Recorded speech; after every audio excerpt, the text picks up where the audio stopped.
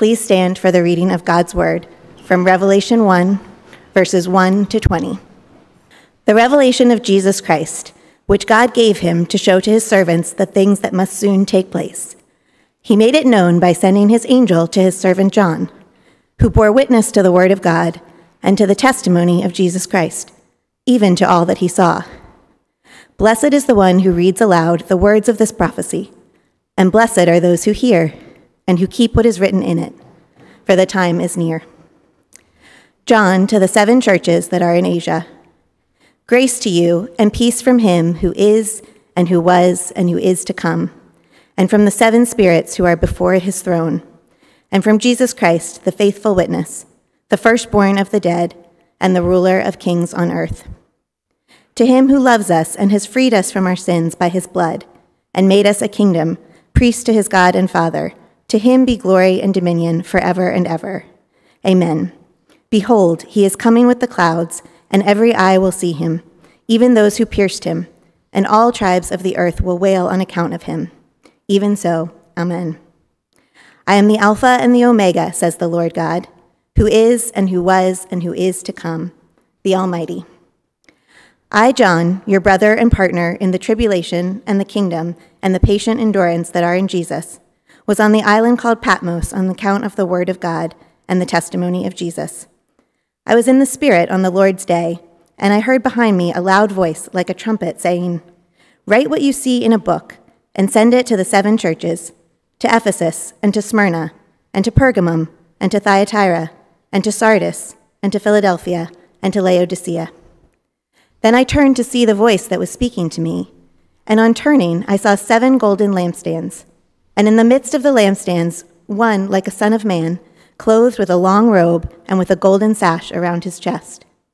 The hairs of his head were white, like white wool, like snow. His eyes were like a flame of fire, his feet were like burnished bronze, refined in a furnace, and his voice was like the roar of many waters. In his right hand he held 7 stars. From his mouth came a sharp 2-edged sword, and his face was like the sun shining in full strength. When I saw him, I fell at his feet as though dead. But he laid his right hand on me, saying, "Fear not, I am the first and the last and the living one. I died, and behold, I am alive forevermore, and I have the keys of death and Hades. Write therefore the things you have seen, those that are and those that are to take place after this. As for the mystery of the 7 stars you saw in my right hand, and the 7 golden lampstands, the 7 stars are the angels of the 7 churches, and the 7 lampstands are the 7 churches." This is the word of God for the people of God. Thanks be to God. You may be seated. Well, good morning. My name is Nathan Dix. I am the RUF campus minister at Boston University. We may have some college students who have just moved in to campuses. Just want to give a quick plug for excellent RUF ministries both at MIT and Harvard. I believe they're kicking off. Some of you may be interested in getting plugged in to a campus ministry at your campus, and really any campus in Boston. If you are here, a student looking to find Christian community, there are names in the back of your bulletin. I ask you to reach out to them. I think you've seen Serena works for RUF. I work for RUF at BU. And come up and talk to us. We'd love to meet you if you're a new college student. So, well, this is it's a joy to get to fill in just for 1 week. And we're starting the book of Revelation in RUF at BU. And so you guys are just getting the first chapter. I apologize. But Travis is on vacation. He'll be back next week. And this is really an exciting book. Revelation 1 is the prologue to the final book of the Bible, a book that has puzzled, confused, befuddled many. But a book that provides surprisingly timely and poignant encouragements for the church back when it was written, always, and today especially. I once served as a camp counselor for, it was in Black Mountain, North Carolina, a beautiful area. It was a Christian camp, 7 to 9-year-old boys, 13 of them were under my charge. I was a cabin counselor, and it was a Christian camp, so we would have these devotionals every night, and we would just kind of pick whichever book of the Bible and do something on it, very much untrained. But we didn't invent anything. But we did one time read from Revelation, and I was so fascinated to see afterwards. It was right before bedtime. We have a lights out time, but they can read with their flashlights. And almost every single one of these 7 to 9-year-old boys stayed up reading the book of Revelation. Some of them finished it. Revelation really is a book that's meant to be read like that. It's meant to be read out loud. It's meant to, in one sense, be read like you would read a sci-fi or fantasy novel. I want to, so teenagers, listen up. Kids who are of reading age, listen up. Read Revelation. It is fascinating. It is exciting. Read it in one sitting. I was recently recommended to watch one installment of the Marvel Universe. It was Loki, by the way, in case you follow along. And I had skipped, I think the last one I saw was probably one of the Avengers, or, I really loved Iron Man. But there's a lot that's happened since then. And Loki especially, I was just like, wow, there's a lot that I feel like I should know about. I should know who this guy is. I do recognize that actor. But there's a lot of confusing storylines and plots. You kind of lost me at multiverse, to be honest. But kids, read Revelation. If you like the Marvel Universe, read Revelation, and then guess what? There are prequels. There are origin stories. The entire Bible is one story, interweaving plots and characters that show up and that are picked up later on. I do want to encourage parents, maybe read Revelation with your kids. They may get it better than you do. They may point out things that you didn't recognize, that you didn't see. I do want to give a spoiler alert. I think one of the best summaries of the book is Jesus wins. Jesus wins. Revelation's title is describing the revealing, the opening up of the eyes of the church to God and his acts. The word apocalyptic, which we use often to think of things that are terrible that are happening, it's apocalyptic. I think I even heard apocalyptic romance. But it actually only means, it's another way to say revealing, revelation. It's just the Greek word for it. To unveil something that has been unseen or unknown. I think this is important to point out, that just the title of the book itself is really important. That we live in a time where we want to see everything with our eyes. We live in a time when we're inundated with images and sights and sounds. I recently learned about Twitch. You can watch people live streaming their lives at any time on the internet. How many times has a casual conversation turned to your phone because you want to see the picture of your grandkids? You want to show that funny TikTok video that you're referencing. Hey, why don't I just show it to you? You can see it too. We live in a very visual culture. And it leads us into these long times of this disassociative inactivity where we're just searching in this infinite scroll. We're searching for something. The next thing, maybe the next thing that we see will really blow our minds, will really change our lives. We live in a culture that demands to see to believe, which makes the Christian faith all the more strange and odd. We believe in a God that we cannot see. Yet it is the God we cannot see who enables us to see ourselves and the world most clearly. And the most radical paradox of all, we see by faith none other than God himself. In one sense, we do not see God, but it is God himself who enables us to see him. So at the heart of this book, and right at the beginning of the book, in the prologue, we see Jesus, the risen one, the Lord Almighty. It's the heart of the Christian faith. It's the beginning. It's the central purpose of the book of Revelation, to reveal Jesus. The Apostle John is given this vision of Jesus. The proverb says, without vision, the people perish. The Bible teaches us that without the eyes of faith that enable us to see and behold Jesus, the risen King, we are without hope in this life and the next. The Word of God, God-breathed words of Scripture, are the source of this vision. Ironically, we go to words in order to see. But these are no mere words. These are the words of God. The Holy Spirit illuminates them to illuminate and reveal himself. Let us pray that that would happen right now. Father, we do ask that you would be present. Lord, that your Holy Spirit would soften hard hearts, or that you would remove the scales from our eyes. Lord, we desperately need Jesus. We need to see him more clearly. We pray that that would happen right now. In Jesus' name, amen. So I want to look at three things this morning.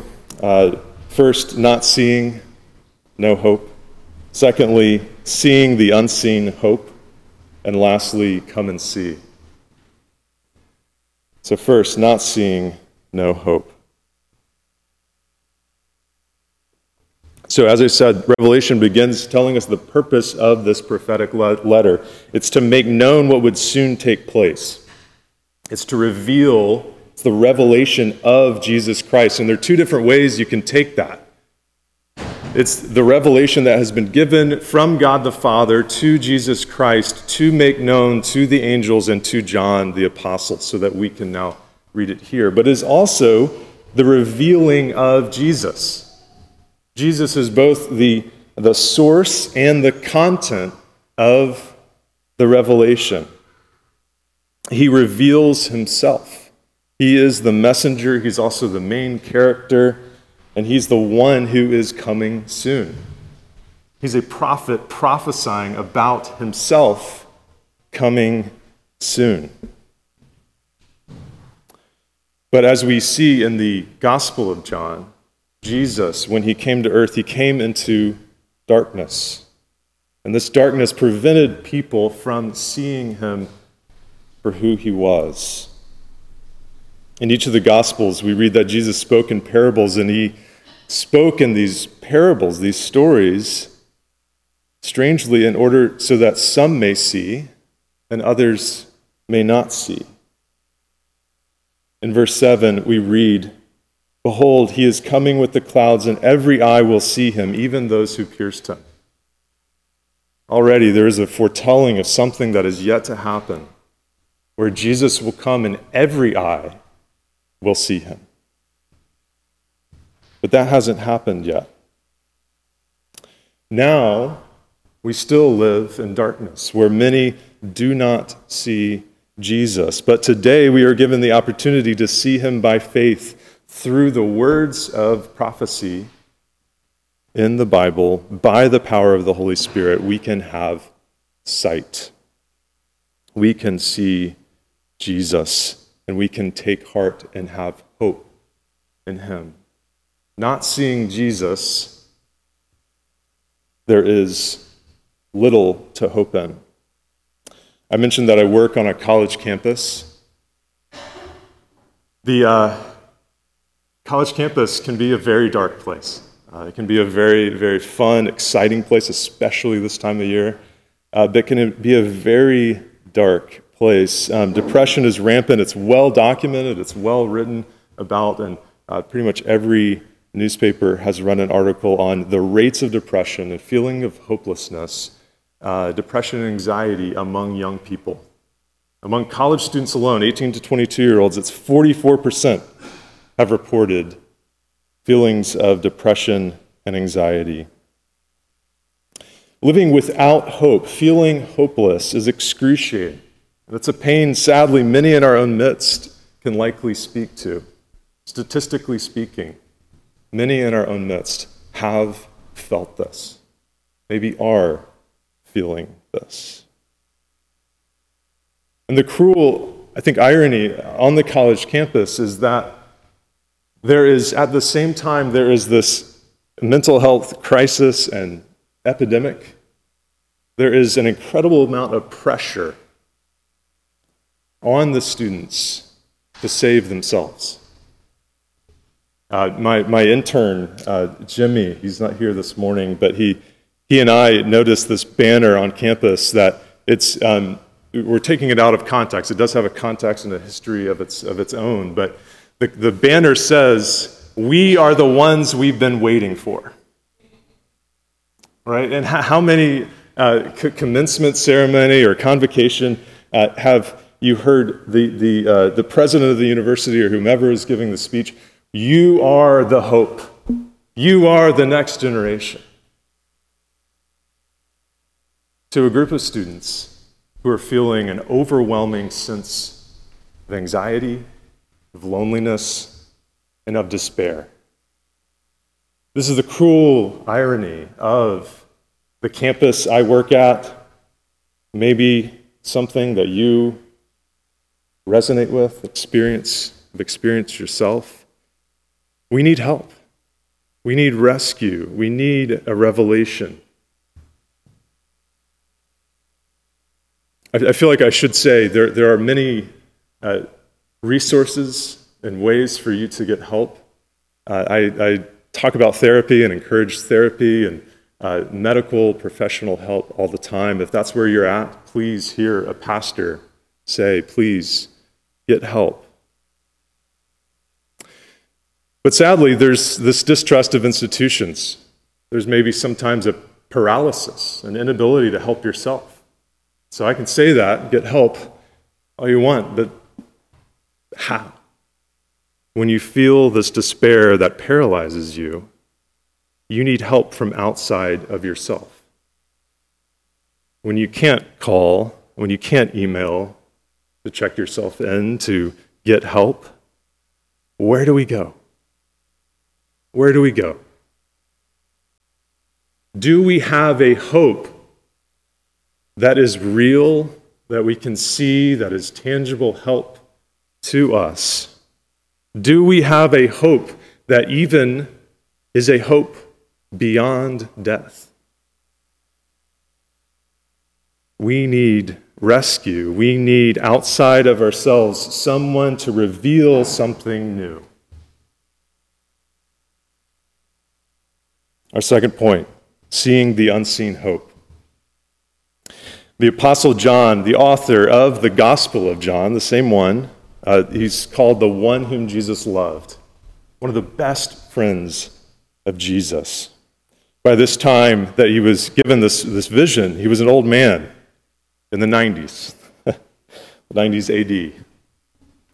He was exiled to the island of Patmos. This was not a Greek island vacation. He was exiled there. He was under persecution. There was a time of tribulation in the church. He was seen as a leader of this church. The Roman Emperor Domitian was cracking down, and here he is, basically in prison on the island of Patmos. It says it's the Lord's day, and the Spirit comes to him. He's worshiping, and he has this vision. He heard a voice, then he saw a vision. The voice commanded him to write down what he sees in a book and send it to the 7 churches: Ephesus, Smyrna, Pergamum, Thyatira, Sardis, Philadelphia, and Laodicea. These 7 churches are all located in modern-day Turkey. And if you see them on a map, it's north, south, east, and west. It's sort of, if you trace the circle.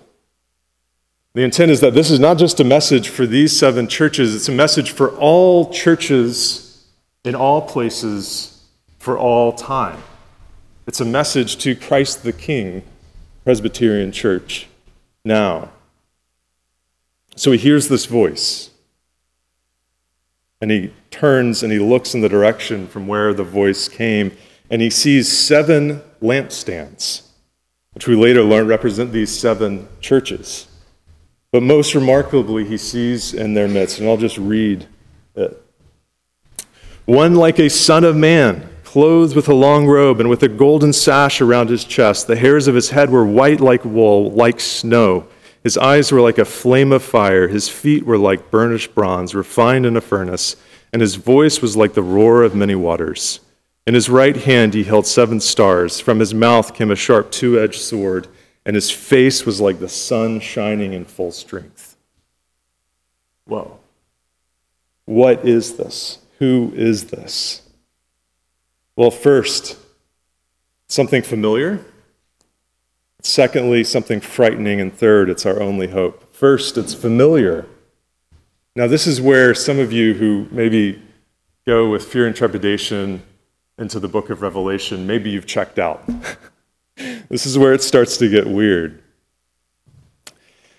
Revelation to you might feel like this strange appendix to an otherwise a manageable book, right? The rest of the Bible, yeah, I kind of get it, but Revelation, don't get it.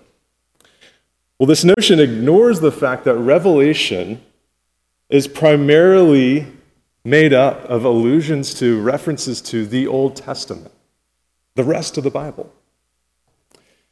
Scholar G.K. Beale writes that Revelation has more allusions to the Old Testament than all the other New Testament books put together. So in order to understand Revelation, we need to understand the rest of the Bible. Let's see that together. This vision of John is nearly identical to the visions of the prophet Daniel centuries later. Daniel 7, starting in verse 13. I saw in the night visions, and behold, with the clouds of heaven there came one like a son of man. And he came to the Ancient of Days and was presented before him, and to him was given dominion and glory and a kingdom, that all peoples, nations, and languages should serve him. His dominion is an everlasting dominion which shall not pass away, and his kingdom one that shall not be destroyed. Daniel 10, verses 5 through 6. I lifted up my eyes and looked, and behold, a man clothed in linen, with a belt of fine gold around his waist. His body was like beryl, his face like the appearance of lightning, his eyes like flaming torches, his arms and legs like the gleam of burnished bronze, and the sound of his words like the sound of a multitude. Sound familiar? We've gone back. Those who were reading this here, this message, would have sounded familiar. This was the Son of Man, the anointed one, the promised one, the Messiah, that anyone familiar with this prophecy, which was just a well-known, this is not an obscure prophecy, but it's well-known prophecy, would have known that this vision was of the Messiah, of the Christ. He was the one who would take away our sin, freeing us by his own blood. He is the one who would reign forever and ever. He would have the eternal kingdom that was promised to David. Another thing, too, that would have been familiar to them, the Son of Man is situated among the lampstands. The Jewish temple, a priest with a robe and a sash, would have stood among not 7, but 10 lampstands, 5 on either side. The Son of Man is depicted as a priest, one who intercedes between God and man. Okay, well, that might have been familiar to some, but it might not have been familiar to you. Maybe the frightening aspect of it, the thing that caused John to fall on his face though he was dead, maybe that's where you're at. Maybe this is a bit frightening. His eyes are like a fire blazing. Fire represents God's holiness. The Son of Man has come to judge the churches. He gives this message, and some of these are really hard words to these churches, like fire. The hair on his head is white as wool. You know, we see paintings of God with white hair. Well, that actually comes from Daniel 7 again. But it's interesting that the Ancient of Days, who is God the Father, was described as having this white hair. Now the Son of Man, Jesus, the second person of the Trinity, is described as having this white hair. It's a divine descriptor. His feet are like burnished bronze. This pure moral foundation on which he judges. These are not feet of clay or stone that will crumble, that will crack. It's burnished bronze. There's this, when you put it all together, the stars, the fire, the face like sun, there's this intensity in light. This sort of, you can't even imagine how bright it must have been. How did he even see it?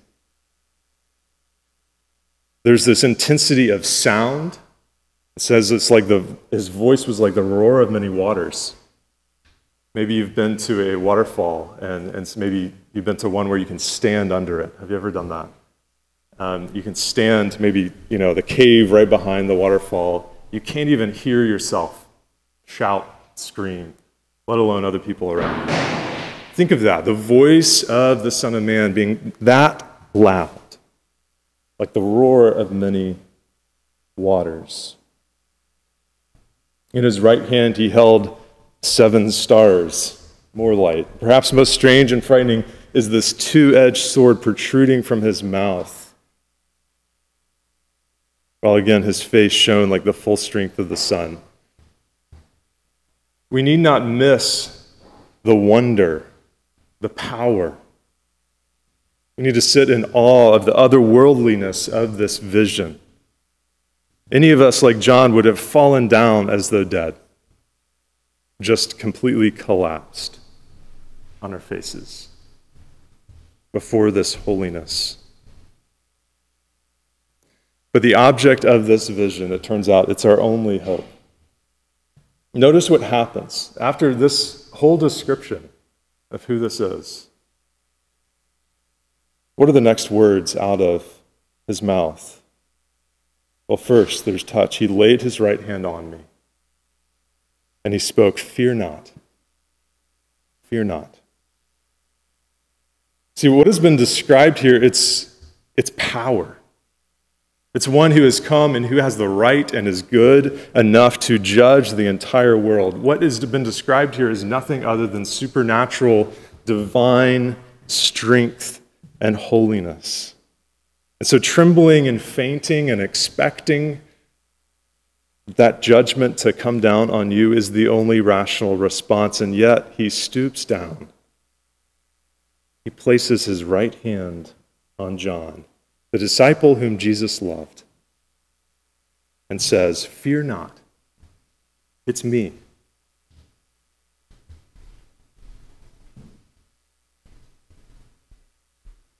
I am the one who died, who was crucified not that many years ago, and look, I'm alive and continue to live and will live forever.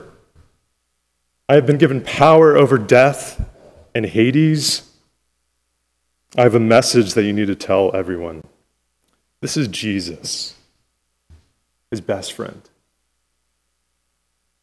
He says, "Fear not, it's me." Remember? He says, "I am the first and the last," in the living room.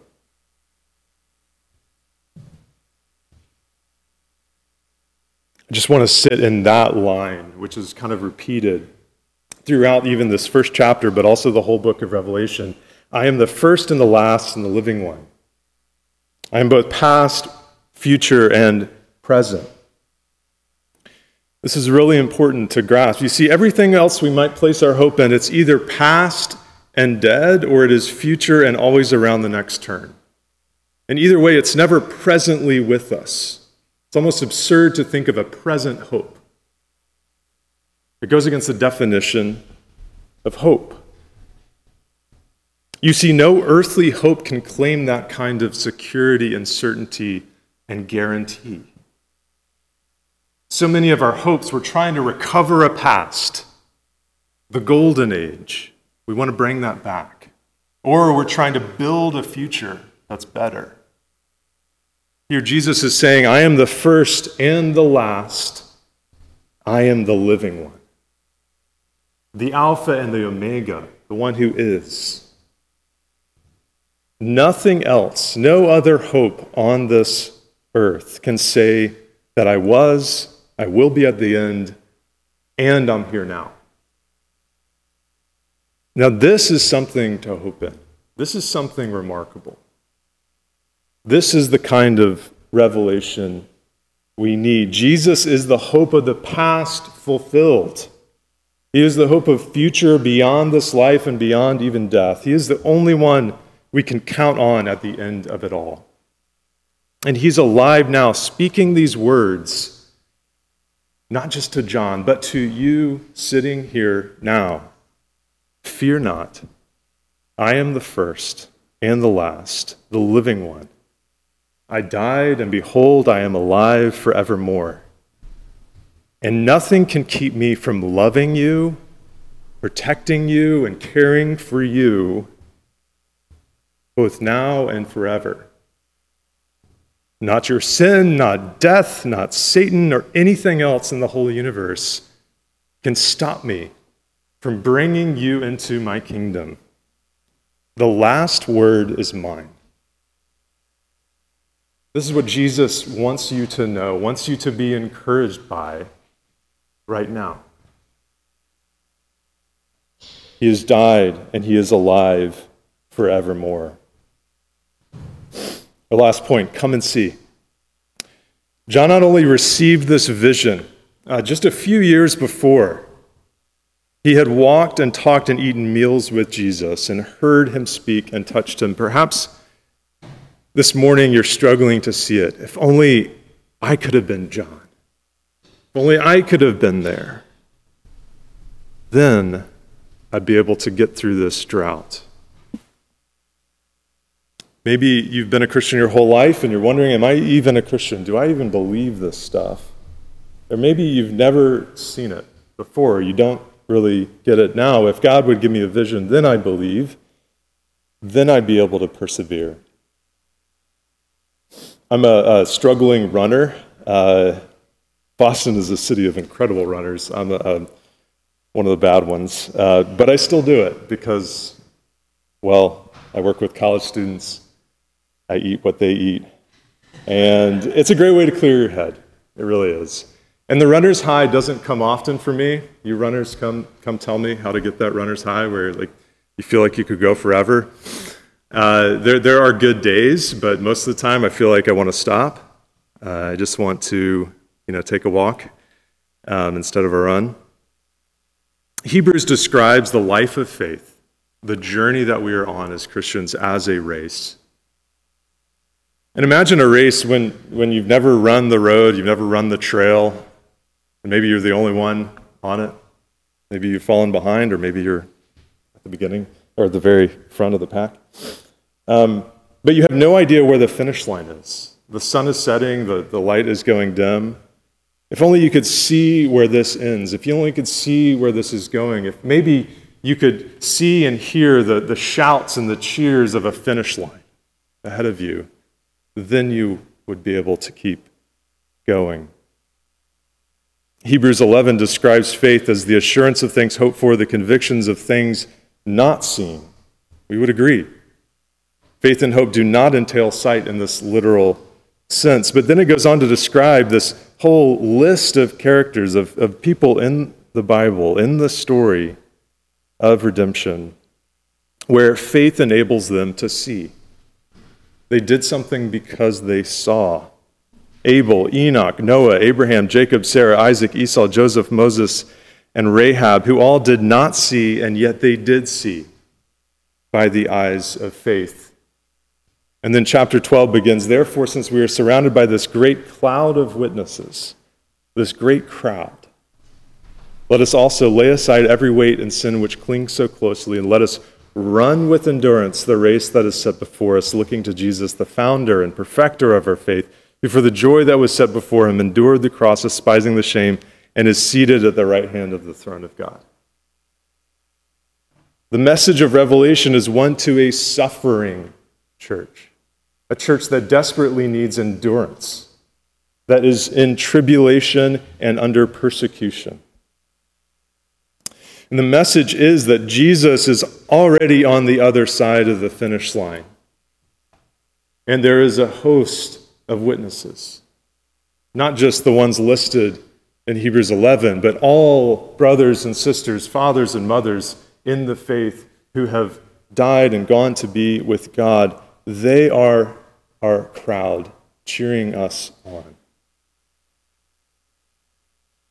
And Jesus is not just out there, but he is right here. In the vision, Jesus is among the lampstands.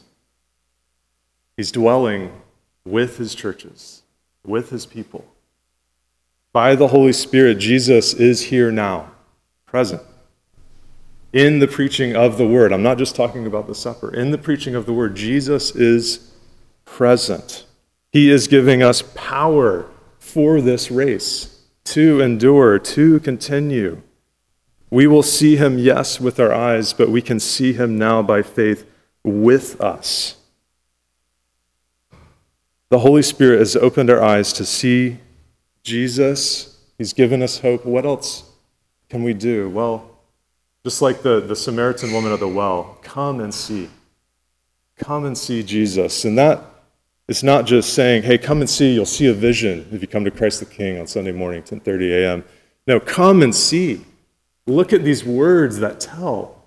And look how the Holy Spirit is opening your eyes to behold him, Jesus. This is what we've seen. Come and you see as well. Though he died, he is our living hope. He is with us. May he give us hope. May he be our only hope. And may he help us endure to the end. Let's pray. Heavenly Father, we just ask that these words, not any of mine, but yours, would sink deep within us, that we would know and behold the mystery of Jesus, the risen Lord, the King, the one who was and who is and will be forever. We pray this in Jesus' name. Amen.